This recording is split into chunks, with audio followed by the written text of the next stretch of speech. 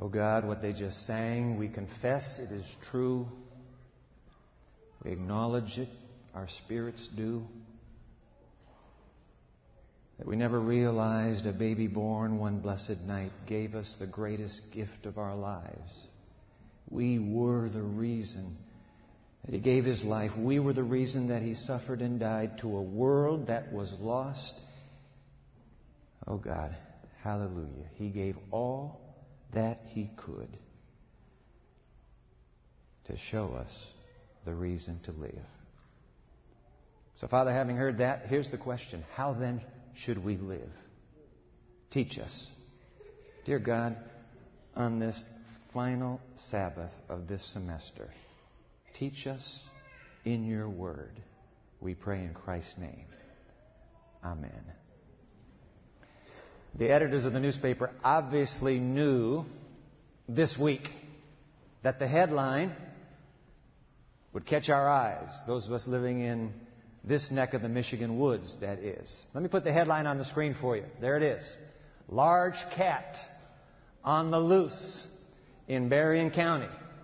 Turns out, as I read the article, 2 weeks ago today, when a thunderstorm came booming through here, an unknown creature came out of the wet woods and attacked a horse in Watervliet. The horse was so severely mauled, in fact, that it had to be euthanized. Pictures of the mauled horse indicate, however, and I haven't seen them, but indicate that it was not a coyote attack. We have coyotes around here. They finally determined that, in fact, it was a cat. A big cat. A lion, or to be more precise, a mountain lion. Hence the headline, Large Cat on the Loose in Berrien County. Now, have you ever seen a mountain lion? Let me put a picture. This isn't the actual one, but that's what a cougar or a mountain lion looks like. And so I'm reading this article, and here is take a look at that cat. Here's an intriguing fact about a cougar. It can accelerate from a sitting position to 40 miles an hour in 50 feet. 0 to 40 in 50 feet. Now, the good news is that the cougar's diet is white-tailed deer, not humans. Hallelujah. The bad news is that the cougar has a brain the size of a tennis ball, which means you may look like a white-tailed deer when he's hungry. So, you don't know. But don't be worried. Authorities tell us that in 200 years, there has never been a cougar attack on a human east of the Mississippi. Now, those of you watching from west of the Mississippi, you're in our prayers. All right, there's the headline. Large cat on the loose in Berrien County. Actually, ladies and gentlemen, you and I already knew that that headline was true long before the Tribune came out with it. Didn't we? Open your Bible, please, to a little book in the New Testament called Peter. 1 Peter. You didn't bring your Bible? Then there is a Bible in the pew rack right in front of you. Grab it, please. 1 Peter. And if you grab the pew rack Bible, let me just give you the heads up. Page number is 817. Now, I'm going to be in the New International Version. Whatever translation you have is fine with me. I want to read just one line from 1 Peter chapter 5. All right? 1 Peter chapter 5. And it's verse 8. 1 Peter chapter 5, verse 8. I'm reading in the NIV. Be self-controlled and alert. Your enemy, the devil, prowls around like a roaring lion looking for someone to devour. So that the headline could really read, Large Cat on the Loose in Berrien County and Andrews University and wherever it is you and I live. Be self-controlled and alert. Your enemy, the devil, prowls around like a roaring lion looking for someone to devour. And I regret to inform you this morning, there have now been documented lion attacks, not only west of the Mississippi, but also east of the Mississippi. Just this week, in fact, too numerous to count, including the likes of you and me, from this very same roaring lion. Documented attacks. Got the maul marks to prove it. So today our teaching is entitled Baby and Beast and Book. Because this is the season where with our hearts and even with our minds we contemplate this baby there in the midst of the beasts. I thought maybe we would talk about the beast, you and I. Reflect on the beast first, and then we'll end with a baby. Large cat on the loose. Wouldn't you know it? That's the headline of the Christmas story. Don't believe me? Go to the Gospel of St. Matthew, chapter 2. Let's go to the Christmas story together. Matthew chapter 2. Take a look at this headline. Matthew chapter 2. Oh, you know the story. The wise men have been to Jerusalem. They say, hey, we hear that there's a king that's been born, and Herod gets wind of it. He calls them in. Really? There's been a king? Yep, we're here to worship him.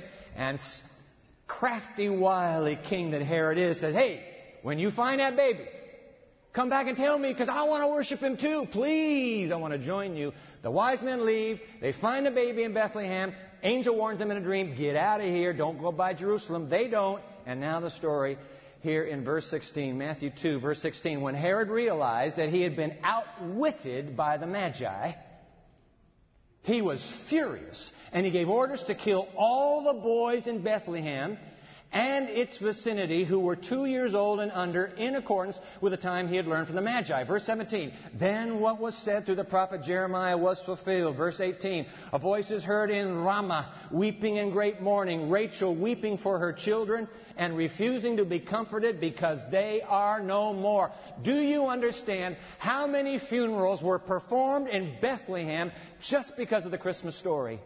That undertaker was lined up for days, burying babies. You say, well, come on, that's what you get when you have a temperamentally volatile, insanely jealous, and insecure king. Nope, that is not what you get. That's what you get when you have a large cat on the loose. A roaring lion in the apocalypse, described as an otherworldly beast. I want you to take a look at Revelation's matching story. Matching story. Pastor Pat read it just a moment ago. I want to go back to Revelation, the Apocalypse. Bible's last book. Go to chapter 12. Take a look at this. This is the parallel account to Matthew at the very end of the Bible. Revelation chapter 12. Pick it up, please. In verse 1. A great and wondrous sign appeared in heaven. A woman clothed with the sun, with the moon under her feet, and a crown of 12 stars on her head. She was pregnant. You got the picture now. And cried out in pain as she was about to give birth. Then another sign appeared in heaven, an enormous red dragon with 7 heads and 10 horns and 7 crowns on his heads. And his tail, verse 4, swept a third of the stars out of the sky and flung them to the earth. Who is this wily old dragon? Verse 9 won't leave us in the dark, so just drop down for a moment to verse 9. The great dragon was hurled down, that ancient serpent called the devil or Satan, who leads the whole world astray. He was hurled to the earth, and his angels with him. And once his angels get here, they are called demons from henceforth. All right? They all had a home address, New Jerusalem, once upon a time. Their home address today is terrestrial ball Earth. They have nowhere else they can go. All right? So, that's what's happening here in verse 4. His tail swept a third of the stars out of the sky and flung them to the earth. And then, the dragon stood in front of the woman who was about to give birth so that he might devour her child the moment it was born. Verse 5, she gave birth to a son, a male child, who will rule all the nations with an iron scepter. That's messianic, that's Messiah language from the Old Testament. She gives birth to the Messiah, and just as the dragon is ready to consume him, but her child was snatched up to God and to his throne. Rats! I missed him.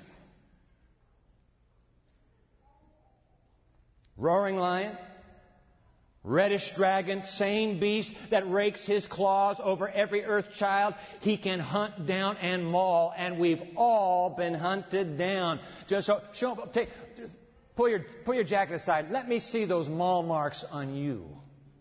Huh? We all got them. Beneath our finely manicured Sabbath best. Fact of the matter is, ladies and gentlemen, the Christmas story is still the story of a large cat on the loose.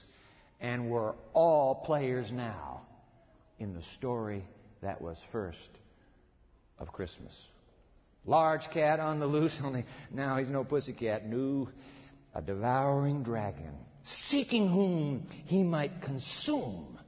Who, as we learned last Sabbath, we learned it, he is able to transform himself into an appealing, attractive, regal angel of light. Which is why, let's just be heart to heart now, all right? Which is why I am nonplussed that anyone would want to play the devil's advocate. I mean, we use that expression, don't we? Come on, you're making a point to me, and I say, hey, wait a minute, time out. Let me play the devil's advocate with you. What does it mean to play the devil's advocate? It means I'm going to take the opposite position and score a few points into the chinks in your logic. To play the devil's advocate. But quite frankly, ladies and gentlemen, the devil has more than enough advocates to go around these days. Have you noticed? So why would you and I want to be a devil's advocate as well? Let me just for a moment, if I may please, return to what we shared last Sabbath. Just for a moment. I preached on something last Sabbath. I don't remember what it was, but I preached on something here. Actually, I do remember what it was because you've been reminding me all this week. All right? If you were not here last Sabbath, I would urge you, please, there's nothing in this for me. I wish you would go to our website. Let me put it on the screen for you, www.pmchurch.tv. That's our website. Click onto this series. This is the last in the series, Hid in My Heart. And then, pardon me, and then find the teaching called Storm Brewing. Click onto Storm Brewing. Maybe it'll get you to thinking and talking as well. We need to be thinking. We need to be talking. Anyway, I brought up a guy named Harry Potter last week. All right? Harry Potter. You've heard of him. I'm still trying to figure out why some are still trying to assert that Harry Potter and his wizard friends and foes are nothing more than innocuous children's literature that is worthy of young adult reflection and adult study. I don't understand it. Now look. Let me share something with you. And I'll put it on the screen. What may be surprising to those of you that have read all the books, how many books have come out? Anybody know? There are going to be 7 in the total or something like that. And the 4 movies. So you've read the books and you've seen all 4 movies. Most of those who read Harry Potter and view Harry Potter do so uncritically. And so this may come as a surprise to you that Harry Potter is in fact replete with spirit communication. A book that just came out this year written by Richard Abanus, 2005, titled the book, Harry Potter, Narnia, and the Lord of the Rings. What you need to know about fantasy books and movies. Can I hit the pause button right here? Let me hit the pause button right here. Because you know what you're wanting to ask me? You're going to ask me this, Pastor. Did you read the Harry Potter books? No. I think in a bookstore I probably opened it up and kind of went like, what's all this excitement about? Pastor, tell me. Did you see the 4 Harry Potter movies? I haven't seen one of them. I've seen some clips, and I was flying on a plane once, and it was up on the screen in the plane. I didn't listen to it, but I saw enough of all that levitation and all to kind of get the gist of it. Oh, come on, then how can you critique what you have not experienced? Read my lips. Read my lips. I have never slept with a prostitute.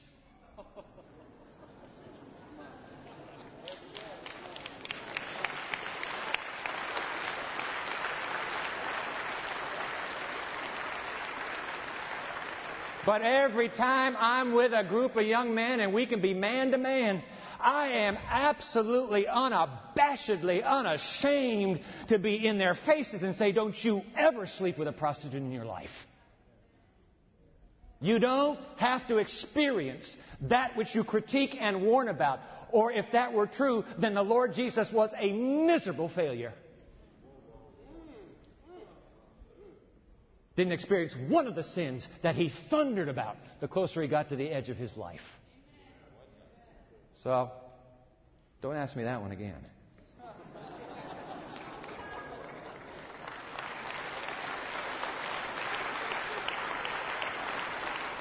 Several of you have come to me and asked, what about Narnia? Okay, fair enough. Listen carefully now. C.S. Lewis's books have influenced millions on this planet for God and good. I have most of his books in my library. I have the Chronicles of Narnia in my library. I have read The Lion, the Witch, and the Wardrobe. All right? It is an allegory of salvation. My genuine concern Now hear me out. We're just heart to heart now. My genuine concern is twofold. Number one, I'm concerned about the uncoincidental releasing of Potter and Narnia 3 weeks apart. Because I know the American public, when it comes to entertainment, I'm sorry, but the American public is uncritical in its thinking. It just sucks it up, whatever it is. I'm concerned for the American public that they will conclude, hey, look, you got wizards and witches and talking lions and flying children. It's got to all be good. It's got to be good. And thus open the door even wider to the occult and the relentless deceiver who can appear as an all-good angel of light. C.S. Lewis, get this down, never advocates the occult. Ever, ever, ever. Harry Potter and J.K. Rowling are unabashed in their advocacy. There's a world of difference. But my second concern is this. You are what you eat. Okay? Could it be that a diet high in fantasy and fiction, whether you read it or view it, could it be a diet high in fantasy and fiction suppresses a hunger for the Word of God? Huh? Could it be? Hold the applause. In fact, I got to deal with you. You bring me just one person who, in all his leisure time, in all her spare hours, she's either reading or viewing fantasy and fiction. You bring me just one person like that. I'm going to give you $1,000. No, I'm not going to give you $1,000.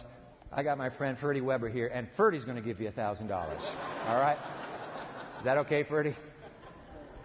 I'm going to give you, from Ferdy, $1,000 if that same person that you find for me on a high-octane fantasy and fiction diet also has a hunger for the Word of God. You find that human being for me, bring him to me, and you got $1,000 on the barrelhead. You know why I'm so confident to volunteer Ferdy's money? Because you won't be able to find him. Hands down. Can't. I was out running this last week and bumped into a college girl here. I don't know who she is, and I guess she knew it was me. And we stopped for a moment, and this was after last Sabbath's presentation, and she says, you know what, Pastor, you're absolutely right. My boyfriend and I were down at Barnes & Noble on Thursday night. She said, you cannot believe the shelf after shelf after shelf of fantasy and fiction targeting teenagers, young adults, and adults who have nothing else to do. Shelf after shelf. It makes me wonder, could it be that fantasy and fiction, taken in its overdose forms as most of the American public takes it, is designed to be a suppressant for the appetite of the Word of God? Let me show you a headline. Large cat on the loose. Think.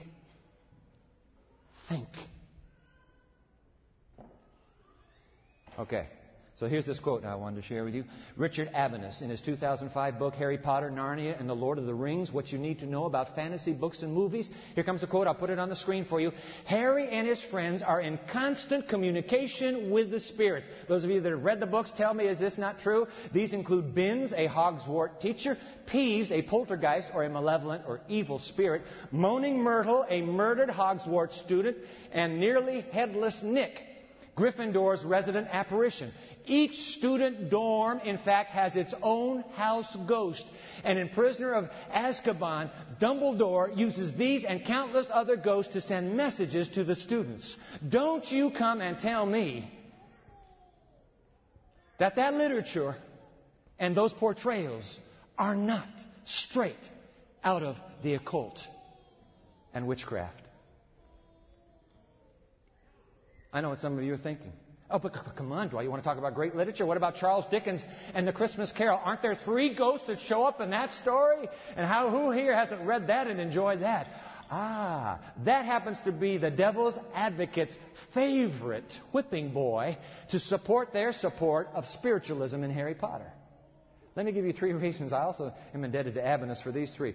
Just jot these down in your mind. No study guide today. Number 1, Scrooge. You remember Ebenezer Scrooge? Scrooge does not seek out or maintain any relationships with, nor does he regularly commune with the ghost in this story. True or false? True. Number 2, and this was the clincher for me. The 3 Christmas spirits that visit Scrooge are not even spirits of the dead. They're symbols. They're representations, manifestations of what you get every single Christmas. The past Christmas, the present Christmas, and the future Christmas. And number 3, at the end of the Charles Dickens classic, at the end of the Christmas Carol, one is left with the hinted at possibility that Scrooge's vision was just a nightmare, like Marley's apparition, in which Scrooge mumbled, you remember these words?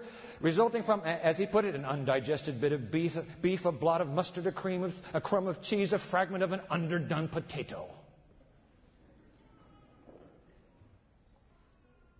Don't you use Dickens to support Potter. The evidence, ladies and gentlemen, is preponderant.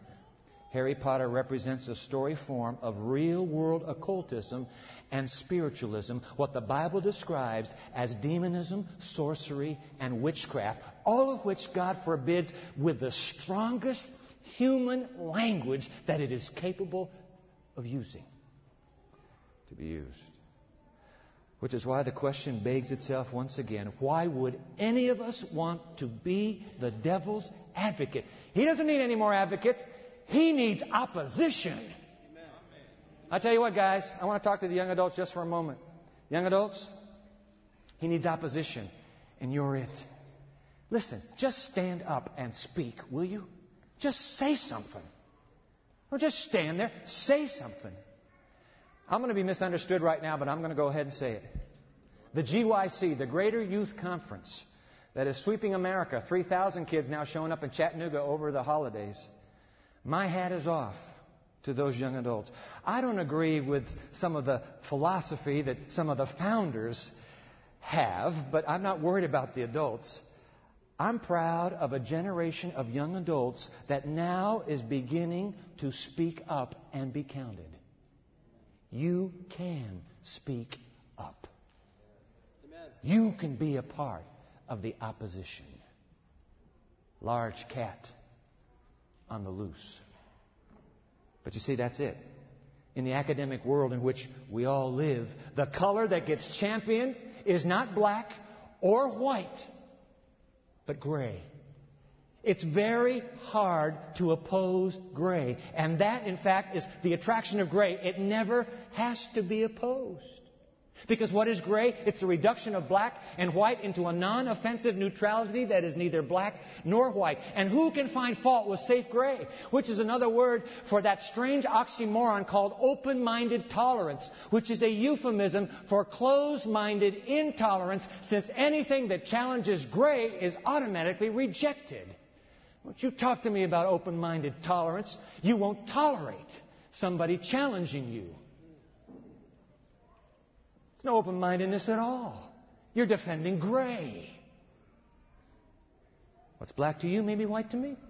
What's black to me may be white to you. And because that's so, we're all better off just calling everything gray. Then nobody's offended and no opinion is rejected. Just a safe, gray, neutral tolerance of all beliefs and most behaviors. Which is why in American academia, sexual deviancy and Satanism are to be tolerated as expressions of our culture. Listen to this psychiatrist. Boy, is he right on. Psychiatrist Paul C. Vitz, in his book, Psychology is Religion, The Cult of Self-Worship, on the screen for you. The heterogeneity, that means the diversity of American culture, with its increasingly complex mosaic of different religions and cultures, is a social structural analog or parallel to the intellectual world of New Age. Just as the act of rejecting a person because of his or her beliefs, that's considered antisocial or undemocratic, so also to reject religious or spiritual understandings is interpreted in the same way. One more sentence now. When tolerance is the primary accepted social virtue, commitment to a particular faith is viewed as fundamentally antisocial and even threatening. Wow. He nailed it. He nailed it. Which is why even in an Adventist Christian university, it is sometimes easier to defend the gray rather than be confronted by the black or the white. But we need a generation that's willing to stand up and be counted. You see, when everything is gray, that way we can all turn a blind eye. Pastors and administrators and faculty and students, we can all turn a blind eye to class requirements and social entertainment and moral or immoral behavior. I didn't see anything. Didn't know that. It's all gray. And besides, how can we be sure? And what right do I have to impose my values on you or your values on me? I want you to see this headline. Large cat on the loose. A cat, by the way, who thrives in living in the shadows of gray.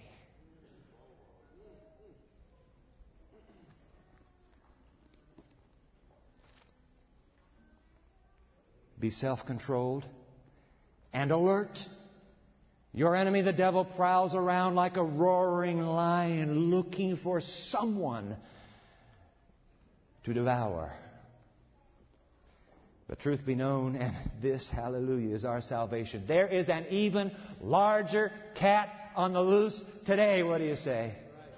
And that has to be the greatest headline of Christmas of all, because you see, the Bible describes two lions, and the first lion is the greater lion. And who is that first lion? C.S. Lewis nailed the metaphor correctly. Revelation, one more time. Revelation chapter 5. I want you to meet the other lion. Enough of this wimpy, roaring, mauling, clawing enemy who needs no advocates in you or me. Go to Revelation chapter 5. Meet the other lion. John is crying. John is crying because the future looks like it's locked. There's no way to see how we can get ahead. There's no way to see that God's people are going to be delivered. It looks very bleak, and he's weeping. And notice what happens in verse 5. One of the elders comes to him and says, John boy, do not weep. See, the Lion of the tribe of Judah, the Root of David, has triumphed, and he's able to open the scroll and those seals. He can dry those tears, boy. He can take us into that future with the roar of his power. And so John is so excited. He can hardly wait to see this muscular, mighty lion, and he whirls around, and his chin hits the floor in heaven. Because what does he see in verse 6? Then I saw a lamb. I saw a lamb looking as if it had been slain, standing in the center of the throne. He was looking for a lion, but all he could see was a lamb. Because you know what? That's the glorious truth of this season. The lamb-like baby born in a manger is the lion-like conqueror on the cross of Calvary, slain as Aslan was for the sins of all earth children, so that we would have eyes to know the difference between black and white, so that we would no longer be captives in the shadows of a world of gray. He died to turn gray back into black and white, which is very good news for all of us who've been raked. I got my scars too. I won't tell you when I got this one, but I got my scars. I don't know where his hook has a claw hold in your life right now.